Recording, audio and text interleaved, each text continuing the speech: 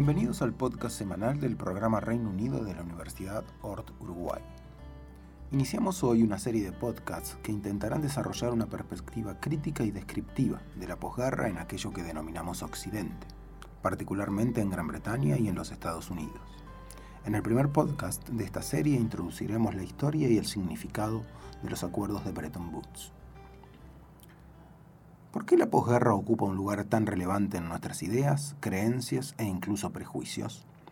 Probablemente porque comenzó allí una bonanza económica y una previsibilidad institucional que hoy, cuando nos acercamos al 2020, se encuentra desafiada. Es notable cómo ese momento de la historia nos interpela permanentemente.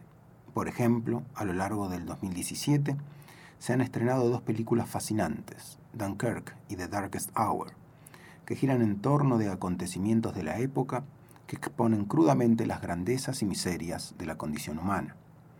Por cierto, no es casual que el personaje central, principalmente en las grandezas, y también en algunas miserias, sea Sir Winston Churchill, primer ministro del Reino Unido desde mayo de 1940 hasta julio de 1945. Por su parte, si le preguntáramos a una persona en la calle qué es Bretton Woods y cuál es su significado, probablemente obtendríamos la siguiente respuesta.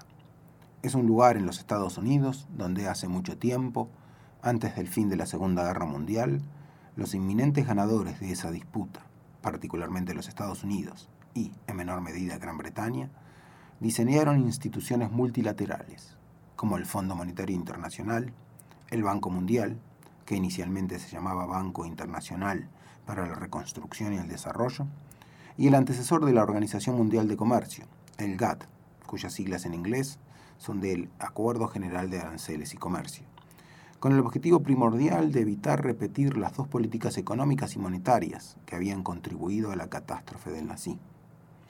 Estas dos políticas eran la rigidez que había introducido el patrón oro y la guerra competitiva de monedas que sucedió en los años posteriores al crash del 29.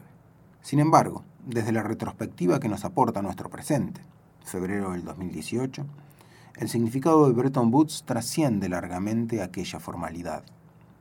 Como hijos dilectos de la posguerra, nos encontramos ante el inédito desafío de aceptar que Bretton Woods ya no existe ni formal ni simbólicamente, pero, por otro lado, después de la crisis financiera del 2008, escuchamos una y otra vez sobre la necesidad de reinventar Bretton Woods. Es decir, escuchamos sobre la necesidad de pensar un nuevo Bretton Woods.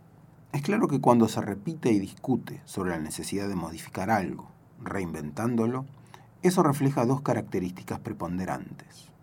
Por un lado, ese ámbito o institución ha quedado obsoleto, pero, por otro lado, se aspira a reinventar un ámbito o institución, en este caso Bretton Woods, porque en él había algo esencialmente valioso. Había algo que funcionó, al menos en parte, satisfactoriamente, y es por eso que se aspira a reformularlo y no, simplemente, a abolirlo. Es evidente que parte de ese valor y relevancia ha consistido en la capacidad desplegada por la arquitectura financiera y multilateral de posguerra para generar cierta previsibilidad que hoy no existe o que, como mínimo, se encuentra maniatada. Luego, para introducir esta serie de podcasts, es necesario primero precisar que para nosotros Bretton Woods ha tenido una dimensión institucional y una dimensión simbólica. Por un lado, la dimensión institucional tiene que ver con la creación, entre el 1 y 22 de julio de 1944, del Fondo Monetario Internacional, el Banco Mundial y el GATT, por parte de 44 países. En cambio, la dimensión simbólica trasciende a la caída del patrón cambio oro en agosto de 1971 y se relaciona con la vigencia, hoy desafiada, de un mundo donde los países comercian en un escenario de reglas previsibles con derechos de propiedad delimitados. Si bien es evidente que ese marco presentaba problemas, los años de Bretton Woods, que situamos entre 1944 y aquel día del año 2016, cuando la economía china superó en tamaño, medida en paridad de poder de compra o PPP, a la economía de los Estados Unidos, expresaban un estado de cosas donde la violación de las reglas y normas tenía un costo, aunque fuera mínimo y aunque fuera solo simbólico. Así, esta dimensión simbólica ha sido la principal y, como mencionamos, hoy se encuentra desafiada. Así, para introducir Bretton Woods primero es necesario, casi imprescindible, recurrir al fascinante libro The Battle of Bretton Woods, escrito por Ben Stale y publicado por Princeton University Press en el 2014. Este trabajo hace particular hincapié, primero, en la tensa y complementaria relación entre Gran Bretaña, un imperio en decadencia, y los Estados Unidos, un imperio informal en ascenso, y, segundo, en la muy difícil relación entre el brillante, aristocrático y polémico John Maynard Keynes y el menos brillante, antiaristocrático e impulsor del New Deal, Harry Dexter White. Dexter White era una persona cercana al secretario del Tesoro durante la presidencia de Franklin Delano Roosevelt, Henry Morgenthau. Sostiene Ben Stale que la mayor virtud de Morgenthau era ser una persona de suma confianza del presidente Roosevelt y, como tal, no poseía una gran capacidad técnica para inmiscuirse en los complejos debates específicos que condujeron hacia los acuerdos de Bretton Woods. Eso hizo que Dexter White alcanzara una autonomía inusual para un subsecretario. ¿A qué se debe esta especial mención que hacemos del papel de Dexter White? Probablemente algunos de ustedes ya lo sabrán. Harry Dexter White, una persona clave en el desarrollo de la arquitectura financiera, que nace en las montañas del pequeño paraje de Bretton Woods, en el estado de New Hampshire, era también un espía soviético. Harry Dexter White nació en Boston, Massachusetts, en 1892 y falleció sorpresivamente en 1948. Era el séptimo hijo de una familia de inmigrantes judíos de Lituania, quienes habían radicado en los Estados Unidos en 1885.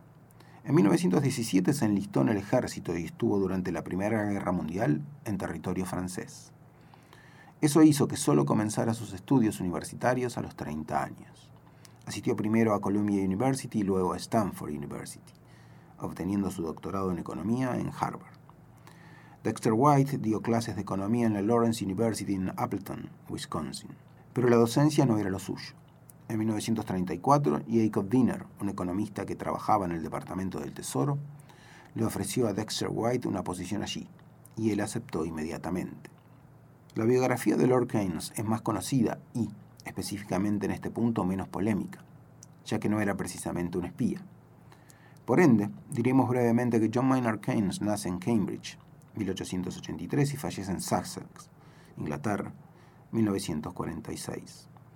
Se educa en Eton y Cambridge, trabaja en el Servicio Administrativo Británico para la India y en 1909 entra como profesor en el King's College de Cambridge, donde se convertiría en una celebridad y enseñaría economía hasta su muerte.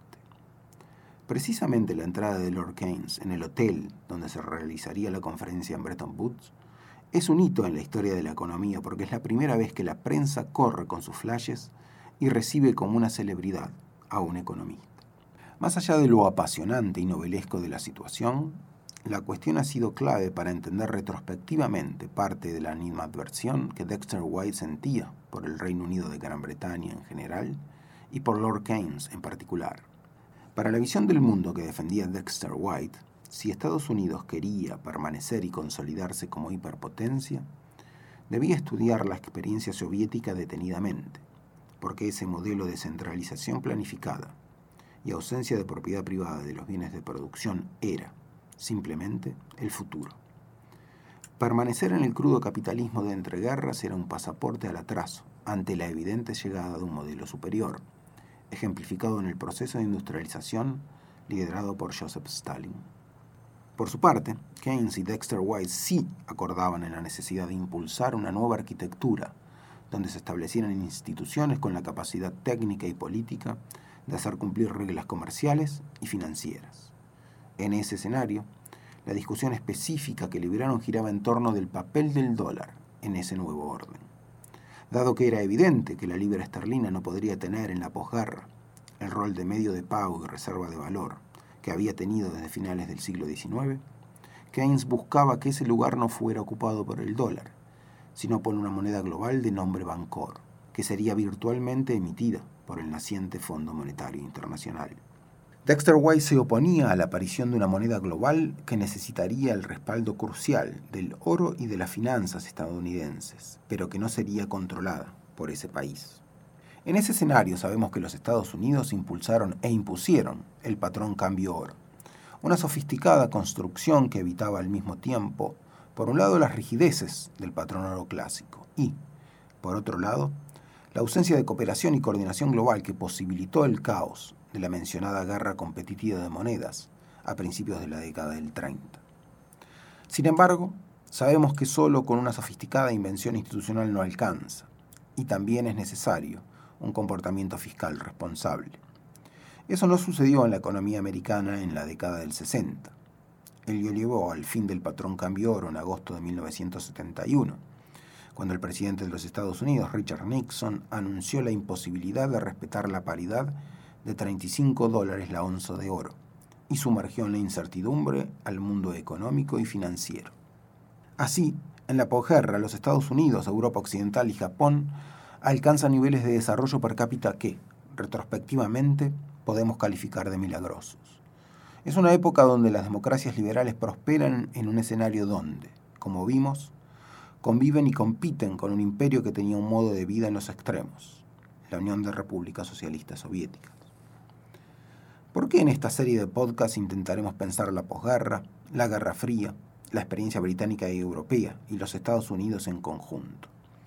Porque tienen niveles de prosperidad únicos en la historia de la humanidad, porque hay experiencias remarcables, como el milagro alemán, el muro de Berlín, o el desarrollo tecnológico en los Estados Unidos en la década del 90. Y más aún, porque esa prosperidad y hegemonía comienza a terminar como combinación. Muchas gracias por escucharnos. Nos encontramos la semana próxima en el podcast semanal del programa Reino Unido de la Universidad Uruguay.